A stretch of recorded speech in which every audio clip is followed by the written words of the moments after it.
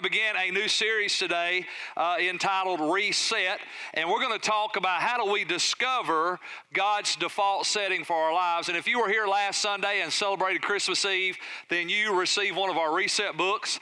We gave these out as a free gift to everyone that was here last week. We did give out all of our books. I've had several people ask me, do we have any books left? And unfortunately, we do not. So if you want to purchase one of these, you can go online, Amazon, or go to Bob Sorge's website. I believe it's Oasis House, and you can purchase one of these. I want to encourage you, though, if you did not get one, to go ahead and make sure to purchase one of these. We're going to begin this next week. So we start every January. For many years now, we've begun the new year with a 21-day time of prayer and fasting. And the reason we do that is for many reasons, but mainly because we believe it is a biblical principle that really sets the precedence for our year. There's a simple truth in Scripture called the principle of first fruits. And first fruits says what I do first determines what happens with the rest, right? And so we have consecrated and committed that at the beginning of every year, we're going to take the first month of the year and we're going to commit 21 days to prayer and fasting, really just to seek the Lord and to press in to allow Him to do what He wants to do in our lives. And every year we use some kind of resource, some kind of devotional to help us do that, to keep us united, praying and worshiping and focusing together. And so this year we're using this book, and it's a powerful resource. I want to encourage you again, if you didn't get one, to go out there and purchase one. And if you do have one, we're going to begin these together next Monday. So our prayer and fasting will start next Sunday, and we'll begin the book, 20 Ways to a Consistent Prayer Life, on Monday morning. And so I want to encourage you to get involved. So today, we're going to begin our series entitled Reset. How do we discover God's default setting? How many of you realize that if you've got a smartphone, any smartphone owners in the house, anybody got a smartphone, right? Of course, almost everybody, right? If you've got a phone, it's kind of a smartphone. Maybe they're dumb phones, but they're aggravating phones sometimes. But anyway, we all have phones, right? And if you've used your phone for any amount of time, you probably had to maybe reset that thing, because when our phones, they seem like they get bogged down. They start having glitches. They're not operating right. They're not doing what they're supposed to do. And then you do that reset, right? And when you reset that phone, it takes it back to that default setting. It takes it back to that point where it functions like it's supposed to function, where it does what it's supposed to do, and it operates in a way that it is the most effective. And I just want to say to you that God has a default setting for our lives. That there is a default setting that when we go back to that default setting that God has for us, we function at our best ability.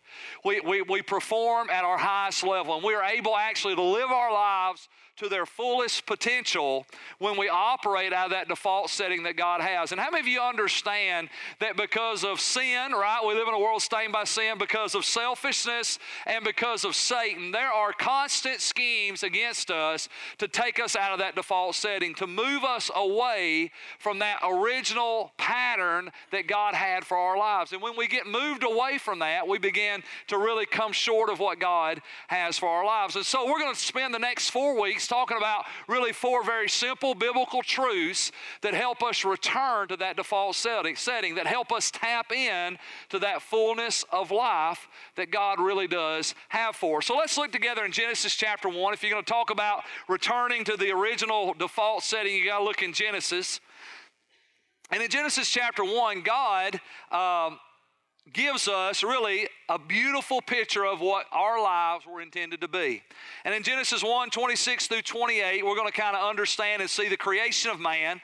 And then in Genesis chapter 3, 6 through 10, we're going to see the temptation or the fall of man, as it's called in the Scripture. So Genesis 1, 26 says, "And then God said, let us make human beings in our image to be like us. And they will reign over the fish in the sea, the birds in the sky, the livestock, and all the wild animals on the earth, and the small animals that scurry along the ground." So God created human beings in His own image. In the image of God He created them, male and female He created them. And look at verse 28. "And then God blessed them and said, be fruitful and multiply, fill the earth and govern it. Rule over the fish of the sea, the birds in the sky, and all the animals that scurry along the ground." Now Genesis 3 verse 6, Satan has came to Eve, he has tempted her, and the Bible says, "And the woman was convinced. She saw that the tree was beautiful and its fruit looked delicious, and she wanted the wisdom that it would give her. So she took some of the fruit and ate it, and then she gave some to her husband who was with her, and he ate it too. And at that moment their eyes were open, and they suddenly felt shame at their nakedness. So they sewed fig leaves together to cover themselves. And when the cool evening breezes were blowing, the man and his wife heard the Lord God walking about in the garden. So they hid from the Lord God among the trees. And then the Lord God called to the man, "Where are you?" And he replied, "I heard you walking in the garden, so I hid. I was afraid because I was naked." So let's look at verse 28 again, because here's the question. Why do we need to reset? What does it mean to go back to the default setting that God really has for our lives? Well, in Genesis 1, verse 28, God really gives us a beautiful picture of what He created us for. Look what it says. I want to read it again. "And God blessed them and said to them, 'Be fruitful and multiply, fill the earth and govern it.'" God intended, God's original design for man was that he would govern the earth as a representation of God Himself. God's original intention, think about it. God made Adam and Eve. He made the entire world, and then He made Adam and Eve, and He set Adam and Eve in the garden, and God gave them governmental authority over the earth to rule and to reign in His name, to represent God on the earth and govern the creation that God had made. Now, we understand sin came into the world, and sin began to corrupt and pervert and undermine that work that God intended. And so we understand, why does it matter? Why does it matter that I go back to that default setting? Why do I need to get back to that place that God really created me to operate out of? I need to get back there because when I operate in that place that God created, I become a governmental agent that advances and implements the kingdom of God. It is through God's authority at work in you that His will comes and His kingdom is done in the earth. I mean, when you think about it for just a minute, why does it matter that I go back to that default setting? Why does it matter that I get reset to the person God wants me to be? Because it is in that place of reset that I am able to represent God in a way that brings Him glory. It is in that place of reset that I am able to represent God and bring governmental authority into the earth. Now, the book of Romans says that the kingdom of God is righteousness, peace, and joy in the Holy Spirit. God's authority brings righteousness, peace, and joy, right? When God rules, you know what happens? Righteousness, peace, and joy. Think about it in your own personal life. When God is having His way in you, you know what happens? You do the right thing, right? There's righteousness, there is peace, and there is joy. When you begin to violate the life that God's called you to live, you know what happens? You stop doing the right thing, you lose your peace, and you lose your joy. Why? Because the governmental authority of God always brings righteousness, peace, and joy. And so when you think about our world and you look at our world, and I have a heartbeat, man, I want to change the world, right? I want to look at our world and I want to see the injustices come to an end. I want to see the heartache and the pain come to an end. I want to see hungry people fed and naked people clothed. I want to see broken people restored. I want to see addicted people set free. I want to see people that are bound in all kinds of forms and fashions of strongholds and pain. I want to see them liberated by the power of the gospel. So how do we do that, right? Because you look at our world, and our world is broken, and our world is battered, and it's really overwhelming. Like, how do we change the world, right? Let me tell you how you change the world. You let God change you. You let the governmental authority of God begin to operate in your life, and there is a supernatural chain reaction that begins to happen. Right? When you allow, when you return, when you reset to that person God's called you to be, all of a sudden you become a governmental agent. You become an instrument of righteousness through which God advances His kingdom. And it's no longer about, hey, I got to change the world. It's just about, hey, I'm going to let God change me, and I'm going to be the person God's called me to be. And all of a sudden, when that happens, His authority begins to flow through you. And you begin to walk in righteousness, peace, and joy. Think about what your marriage would look like if righteousness, peace, and joy ruled the marriage. Think about what your family would look like if righteousness, peace, and joy ruled in your family. Think about what your job would look like if righteousness, peace, and joy governed your job. Think about our culture. Think about our community. Think about our nation, and think about the world if righteousness, peace, and joy governed the earth. That is the manifestation. Righteousness, peace, and joy is the manifestation of the governing authority of God at work in the hearts and lives of people. So if I want righteousness, peace, and joy in my life, I've got to reset to that default setting. I've got to get in that place that God created me to operate in so that I can become that vessel through which His authority flows into the world.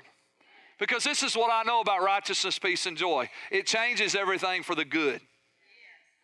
Right? I've been pastoring for a long time, and I've never sat down with a couple. I've never done marriage counseling where one of the individuals said, you know what, my husband or my spouse, they're just so loving, and they're so kind, and they're so considerate, and they just go out of their way to help me, and they're consistently serving me, and they're unselfish, and they just always go on the extra mile, and I'm fed of it. I can't take it anymore. I want a divorce. Never had that happen. I've never had that happen. I've never seen somebody that did the right thing over and over and over again. I've never seen a marriage end because of that. I've never seen somebody quit their job and their company because they just keep doing the right thing. Right? I mean, they're always doing the right thing, and they're promoting the right people, and they're honoring the right people, and we're producing the right kind of product, and it's just a great company to work, and I can't stand it anymore. I got to leave. Friendships never end because of righteousness. Right? Friendships never, I just can't be your friend anymore. You just always do the right thing, and you care about people, and you're compassionate, and you're kind, and you're selfless, and we just can't be friends anymore. What would happen? What would happen if we reset? What would happen if we reset to a place where the governmental authority of God, where we begin to govern the earth through righteousness, peace, and joy, and all of a sudden, because we went back to the original setting that God had for us, now our lives begin to explode or exude with the authority of God. And here's what's exciting about that. When you begin to walk in that, when you reset to that default setting and the righteousness, peace, and joy of God begins to flow through your life, you don't have to be verbal, you don't have to be aggressive, you don't have to be pushy. Your presence invokes the authority of God. It invokes the authority of God, and you know that to be true because you know there are people in your lives, they walk in the room, they don't have to say anything, and the entire atmosphere changes. Not because they're mean, not because they're wicked, not because they're callous, not because they're cold, but because they are representing Jesus, and everybody knows it, not because of what they said or what they did, but because of who they are. There is a radiant glow. There is a governmental authority that is transmitted as they walk in the room. And all of a sudden, everybody just straightens up a little bit. Right? You just want to, I mean, when you get around people like that, you want to be on your best behavior. And it's not because you're intimidated by them, and it's not because you're afraid of them. There is something in them that compels you to be the person you know that you've been called to be. There's something in them that compels you to rise up higher than you've ever risen up, to do better than you've ever been, to be kinder than you've ever been, to be more caring than you've ever been. Why? Because it's not the pressure they put upon you. It is the authority of God that is flowing through them. Why? Because they have found out how to stay in a reset position where they're operating in the place that God originally intended us to operate in. And now the authority of God flows through them. So why do we need to reset? Because we need to go back to that place because our world needs Christians. Amen? We need Christians that walk in governmental authority. We need Christians to govern the earth again, to govern our own hearts, to allow righteousness, peace, and joy to begin to flow through us in such a way that it begins to change the atmosphere of where we live, where we work, and how we conduct ourselves. So how do we do that? Well, today we're going to look at our first point. Number one is prayer. Prayer resets us. Prayer resets us. Prayer takes us back to that default setting. And I want you to see this. There are a lot of things you can talk about when you talk about prayer. Prayer is a multifaceted element of Christianity, and there are so many angles and depths and degrees of prayer that we can talk about. But today I want to talk about the most basic, fundamental setting of prayer. That default setting of prayer, where prayer takes us back. Look at that. Prayer resets us because it takes us back to the default setting, which is intimate communion with God. Intimate communion with God. Adam and Eve walked with God. Adam and Eve talked with God. Adam and Eve had an intimate, personal relationship with God. Right? Prayer is communication. Prayer is conversation. How many of you understand you can't have an intimate relationship without communication? I mean, let's just be real honest. Getting into bed together does not mean you have an intimate relationship. A lot of people have gotten in the bed together and there was nothing intimate about it. What makes an intimate relationship is the communication and the conversation that builds that relationship and takes it to a depth beyond anything that you can experience in a bed. And when the communication and conversation is right, then the intimacy that happens in the bedroom goes to a whole new level. But without communication and conversation, then it's just a sexual act that may not necessarily produce an intimate connection between two people. I mean, we live in a world where people are sleeping together all the time and there's nothing intimate or personal about it. And so the reality is that you can't have an intimate relationship with someone without real communication and real conversation. And that's what prayer is. Prayer is conversation with God. Prayer is conversation with God. And what's exciting when you think about the healthy relationships that are in your life right now, the healthy relationships in your life right now are the people you talk to consistently. Right? I mean, we all have those relationships where you see that buddy and, well, we hadn't seen each other in 6 months, and it's just like, well, you know, I hadn't talked to you in 6 months, and now we started talking, it's like we've never been apart. But the reality is those are interesting relationships. But the people that you're really intimately connected to, you don't wait 6 months to talk to. You're talking to them every day, multiple times a day. There is a consistent conversation that is happening. Why? Because you're in a relationship with them. And the more intimate the relationship, the more communication and the more conversation is required to sustain it. Right? When husbands and wives stop talking to each other, bad things happen. Right? Why? Because communication and conversation is really the lifeblood of intimacy. And when we stop talking to each other and we stop communicating with each other and we stop having real conversations with each other, all of a sudden that flame and fire of intimacy begins to fade away. Because everybody is really looking for somebody they can communicate with.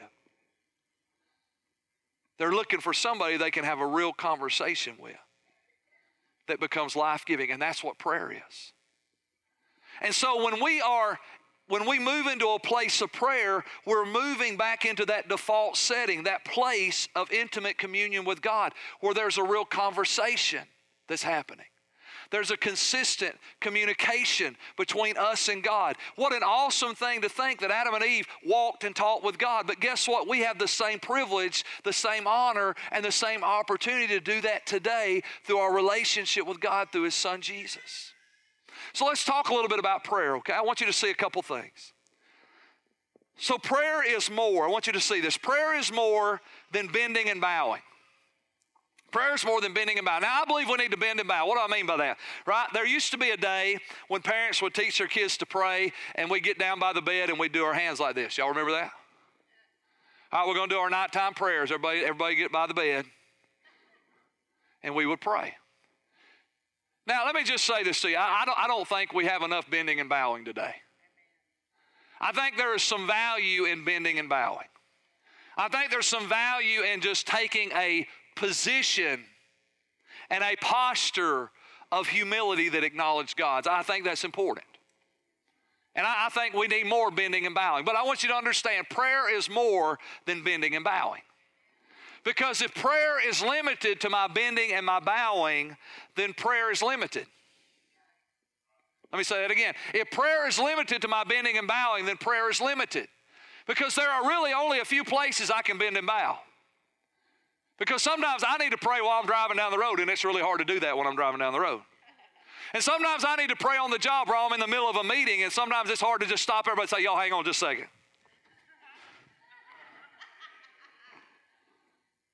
Right? Sometimes crazy things are happening on your job, in your family, and you can't bend and bow in order to pray. So if prayer has to be more than bending and bowing. Prayer is actually, I want you to see this, walking and talking. Prayer is walking and talking. That's what Adam and Eve did. They walked and talked with God. The Bible says God actually showed up in the evening, in the cool of the day, and it gives the idea that this was kind of their custom or their habit, that every day God would show up in the garden, and every day they would walk through the garden, and they would talk together, and they would fellowship together, and they had this relationship together. And so prayer is really about walking and talking. It's about coming to a place where it's not just about bowing and bending, but now it's about walking and talking, where I am constantly communicating with God. God wants us to have constant communion with Him. Intimate communion is constant, consistent conversation. Right? How many of you realize, men, that your wives and you probably talk more than once a day? Right? And for all you young people that are in here and you got your cell phone, you're constantly texting somebody all the time. Right? There is an ongoing conversation that's going on, right? We got this little group message. We call it the Hodges Family Group Message. And we have this constant, ongoing communication, right? And I have to shut my phone off to get away from it because it's like always happening. Right? We have this constant conversation of communication, and it may go silent for an hour or 3 hours or 6 hours or 8 hours or 10 hours, but you can be sure for the day's up, somebody's going to hit that thing. Why? Because we have a real relationship with each other. And we actually care about one another. And we want to be involved in what's going on in each other's life. So we have constant communication. That's what prayer is. Prayer is walking and talking. That's what God wants to do. And when we get to the point where prayer becomes more than bending and bowing, and it becomes a part of walking and talking. See, because if it's just bending and bowing, prayer is what I do in my quiet time. But how many of you know I need to talk with God outside of my quiet time? Yes, I need a quiet time prayer, but I also need a busy time prayer. I need an active time prayer. I need a family prayer, and I need a work prayer, and I'm at church prayer, and I need all these crazy things are happening in prayer. And I need to be able to have constant communication with the Lord, and that's really what prayer is. Now, let me give you a couple scriptures. 1 Thessalonians 5:17 says this. It says, never stop praying. Never stop praying. Well, that's kind of hard to do if praying is bowing and bending. Because if praying is bowing and bending, then I got to do this all the time. Because I'm supposed to never stop praying. So how do I buy groceries like this? How do I go to work like this? How do I conduct business like this? How do I spend time with my family and my kids like this? We're just all going to pray together. Everybody's just going to pray. See, some people have this crazy idea when we die and go to heaven, we're just going to all get up there and pray together. Let me tell you what intimate communion is. Intimate communion is prayer, but prayer is not just bowing and bending. Prayer is walking and talking. Never stop praying. King James says pray without ceasing. The word cease means stopping. So you can pray without stopping. What does that mean? I can do what I need to do. I can talk to God without having to stop doing what I'm doing. Right? I can be taking care of the kids and I can talk to God. I can be in the middle of a meeting and I can talk with God. I can be preaching a sermon. Y'all be surprised how much I pray while I'm up here preaching. And I can be talking to God, Lord help me, Jesus, I don't know what to say next kind of thing. Right? I don't have to stop. I can pray without ceasing. I can talk to God without stopping what I'm doing. I can be driving down the road and talk to God. I can be buying groceries and talk to God. I can be dealing with conflict and difficulties and problems and financial struggles, and I can talk to God. I can be doing my budget, and I can talk with God. If you don't have a budget, doing a budget's a good way to make a lot of conversation with God. You'll talk to Him a whole lot. Pray without ceasing. Never stop praying. How do I do that? I want you to look next scripture, 2 Corinthians 13:14. It says, the grace of the Lord Jesus Christ and the love of God and the communion of the Holy Spirit be with you all. Amen. The communion of the Holy Spirit. How do we pray without ceasing? How do we never stop praying? Through the person of the Holy Spirit. We have communion with God through the Holy Spirit. When you got saved, the Holy Spirit came and took up residence in your life. And God the Father is in heaven and Jesus Christ is in heaven. And the Holy Spirit is the only part of God that's on the earth. And He lives in the hearts and lives of believers. And He is your helper, and He is your guide, and He is your comforter, and He is your friend. He is your strength. He is your shield. He is everything that you need. He is all of God manifested in your heart and in your life through the person of the Holy Spirit. And you can pray without ceasing. You can have a constant line of communication and conversation with God through the person of the Holy Spirit. And if you haven't learned how to do that, I want to encourage you, let 2018 be a year that you step into constant conversation and communion with God through the Holy Spirit. Because everything you hear from God, everything you receive from God, and everything you experience by God comes through the person of the Holy Spirit who now lives and abides in you. Amen? So every day we can talk to Him, and every day we can have conversation with Him. So prayer is not bowing and bending. Yes, that's part of it, but prayer is really walking and talking and learning how to commune with God, conversate with God on an ongoing basis. Again, think about that ongoing group message that you have, or that group message, or that message that you have with your spouse or with your friend, and you're always back and forth with each other. That's what God wants. That's prayer. Consistent, ongoing conversation and communication with God. Now, what's crazy? Isn't it crazy how we know that as Christians, right? Because most of you are here and you're Christians, you've been saved for a little while, and you're thinking, Pastor Keith, we know this. It's kind of old, walk, talk to Jesus, I know all that stuff. Isn't it amazing, though, how busy we get? How we can get caught up in the moment and forget that we can talk to God about that. That I don't have to stop doing what I'm doing to talk to God. I can talk to God while I'm doing what I'm doing about the thing that I'm doing in the moment. Yesterday, I had just a little goofy little thing. I wear a contact in one eye, so I'm like a cyborg or something. I'm not sure. Anyway, I want a contact in one eye, and my eyeball was really irritated. I took my contact out, and I couldn't get another one in. It was just hurting me real bad. And so all day I was rubbing it, and all day I was doing this, and all day I was doing that. And finally, yesterday evening, I'm preaching on prayer and talking with God and walking with God here today, but I'm still slow. All day after rubbing my eye and frustrated with my eye and doing my eye, I finally thought, Lord, what should I do about my eye? And He is so smart. God said, tell Kelly. And I told Kelly, she said, I got these eye drops. Now, you think I'm a pretty smart guy. I should have figured that 8 hours earlier, but I didn't. Because I was so busy doing what I was doing that I didn't even think about talking to God about that thing that was aggravating me all day long. And all I had to do was talk to God about it. Think about Adam and Eve. What would have happened when Satan was tempting them if they would have just said, well, let us talk to God about that? Let me talk to God about that. God, what do you think I ought to do? Now, here's the problem. The problem with most of us, too, is that we don't pray about the things we already know the answer to because we don't want God to tell us no. That's a whole other sermon, amen? So, prayer is more than bowing and bending. Prayer is walking and talking with God. Look at the second point. I want you to see this. Prayer is more than telling God what we need. Now, we need to tell God what we need. That is an important part of prayer. The Bible actually commands us, encourages us to make our requests made known to God. Jesus said, whatever you desire when you pray, right? Believe you receive it, and God will give it to you.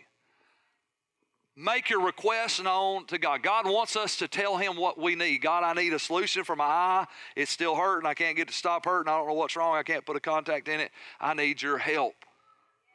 God wants us to do that. But how many of you understand prayer has to be more than just telling God what you need? Now, maybe you got somebody in your life like this. We all kind of have people in our lives like this. You got that person in your life that the only time they call you is when they need something.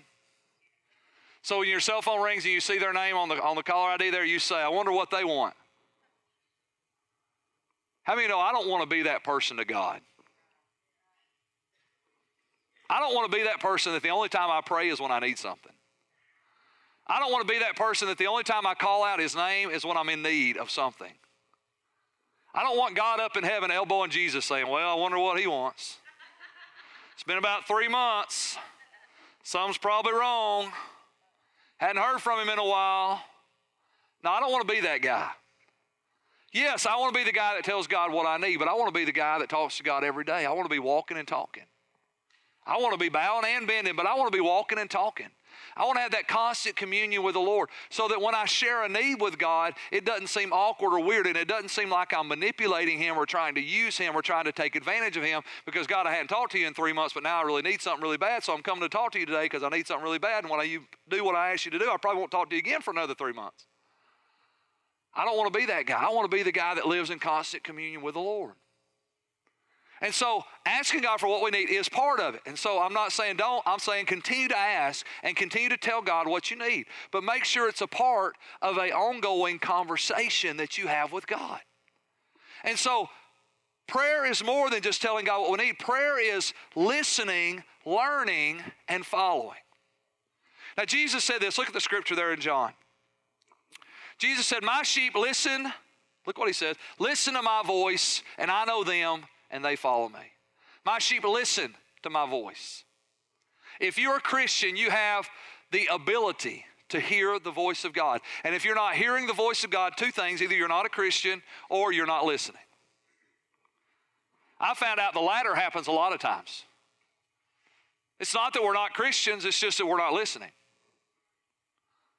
And I have found out, let me just be real honest with you, the most exciting part of my prayer life is when I shut up and God speaks. When I shut up and God speaks, that is the most exciting part of my prayer life. I really don't get super excited about telling God what I need. I get super excited about hearing what God has to say.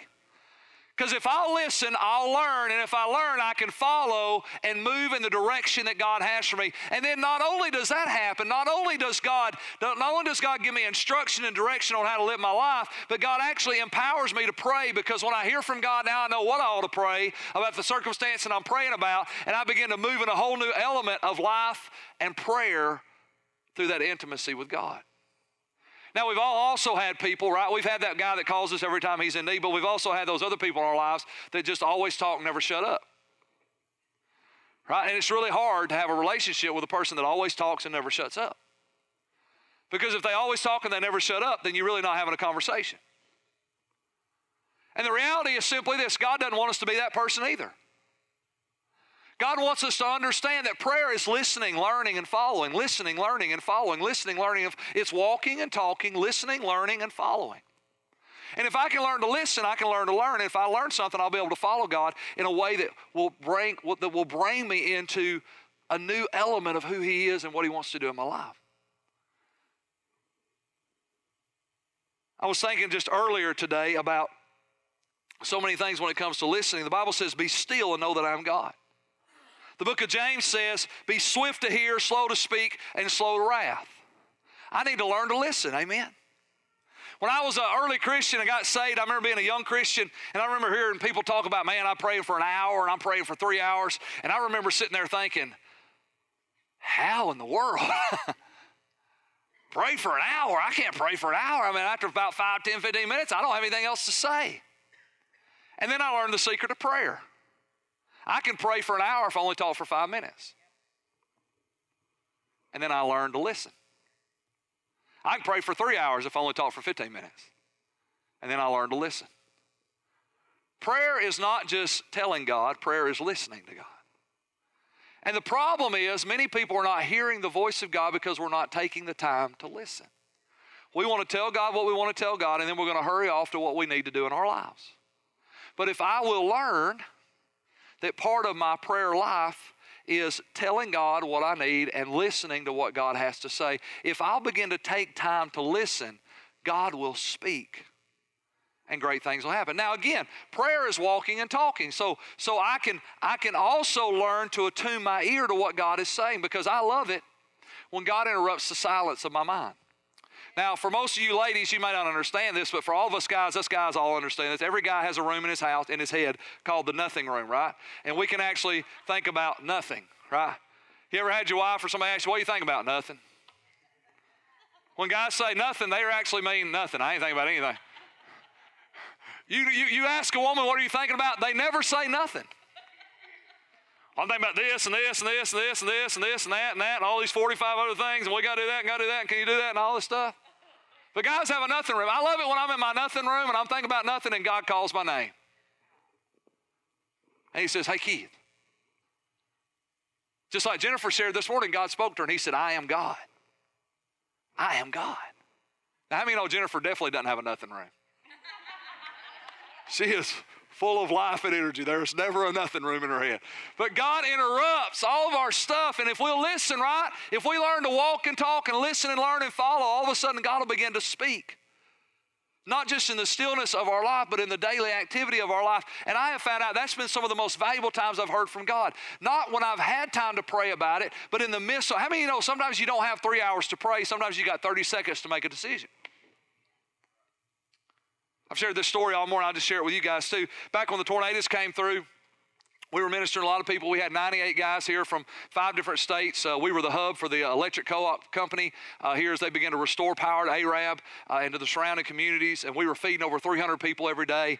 And we were doing an amazing work and so many people coming together. And it was an awesome time just to touch our community with the gospel.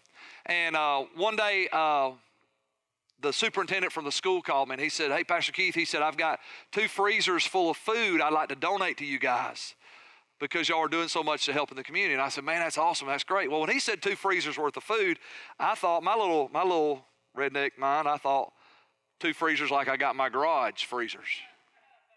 He was talking about 2 walk-in freezers.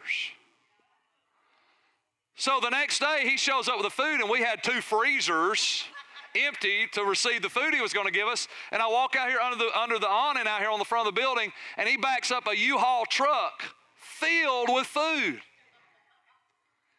And I began to explain myself. You said 2 freezers. I thought 2 freezers. We don't have anywhere to put all this food. And he just starts freaking out. And so when he starts freaking out, I start praying. I'm like, Holy Spirit, what are we going to do? What are we going to do? What are we going to do? Holy Spirit, what are we going to do? Help. And just like that, the Holy Spirit said, pack it down in ice and pull it under the shade tree. And I said, hey, I know what we'll do. We'll pack it down in ice and pull it under the shade tree. Now, if you remember when the tornadoes came, it was April, and it got up to be in the 70 degrees that week. We were there for 3 weeks. 3 weeks later, we were pulling frozen food out of that U-Haul trailer because of God. Amen. There's no reason. There's no reason it still should have been frozen. Other God said do it.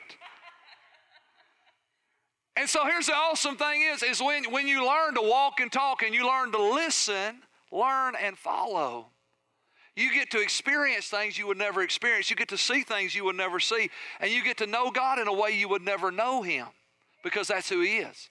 Now let's look at that last point on our outline. I want you to see this. So God desires us to have more than a prayer life.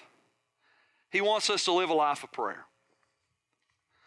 Now, we gave you this book, 20 Ways to a Consistent Prayer Life, and I just told you God wants you to have more than a prayer life. He wants you to live a life of prayer. So why did we give you a book on having a prayer life if God wants you to have more than a prayer life? Because here's what I know.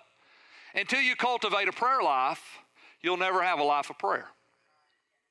Everybody that I know that has a life of prayer has a prayer life. They've learned how to bend and bow. They've learned how to be still and be quiet and hear the voice of God in moments of solitude. And if you will cultivate a prayer life, it will empower you to live a life of prayer. Because sometimes discerning the voice of God is confusing, right? Sometimes we're like, is that really God? Is that me? Is that the devil? Who is that? But the more time you invest in cultivating a prayer life, the easier it is to live a life of prayer where you can walk and talk and listen and learn and follow him in a moment's notice because you have been faithful to invest private time. Now you can live public life displaying his glory. And so I want to encourage you as we begin next week to cultivate a prayer life. To make a commitment that every day I'm going to spend time at the feet of Jesus. I'm going to let this little devotional be a tool that God's going to use, and I'm going to fast and I'm going to pray and I'm going to seek the Lord and I'm going to cultivate a prayer life because I want to live a life of prayer. And I want to learn what it means not just to bow and bend and not just to tell God what I need, but I want to learn what it means to walk and talk, listen, learn, and follow him in every arena and every facet of my life. And that only happens when I make that personal commitment to a prayer life, so I can ultimately live a life of prayer. Now, there's a great scripture, Genesis chapter 5. I want to close with it. It says, and after the birth of Methuselah, Enoch lived in close fellowship with God for another 300 years. And he had other sons and daughters, and Enoch lived 365 years walking in close fellowship with God. I believe that's one of the greatest testimonies any person in Scripture has ever had. He lived for 365 years walking in close fellowship with God. He had a prayer life.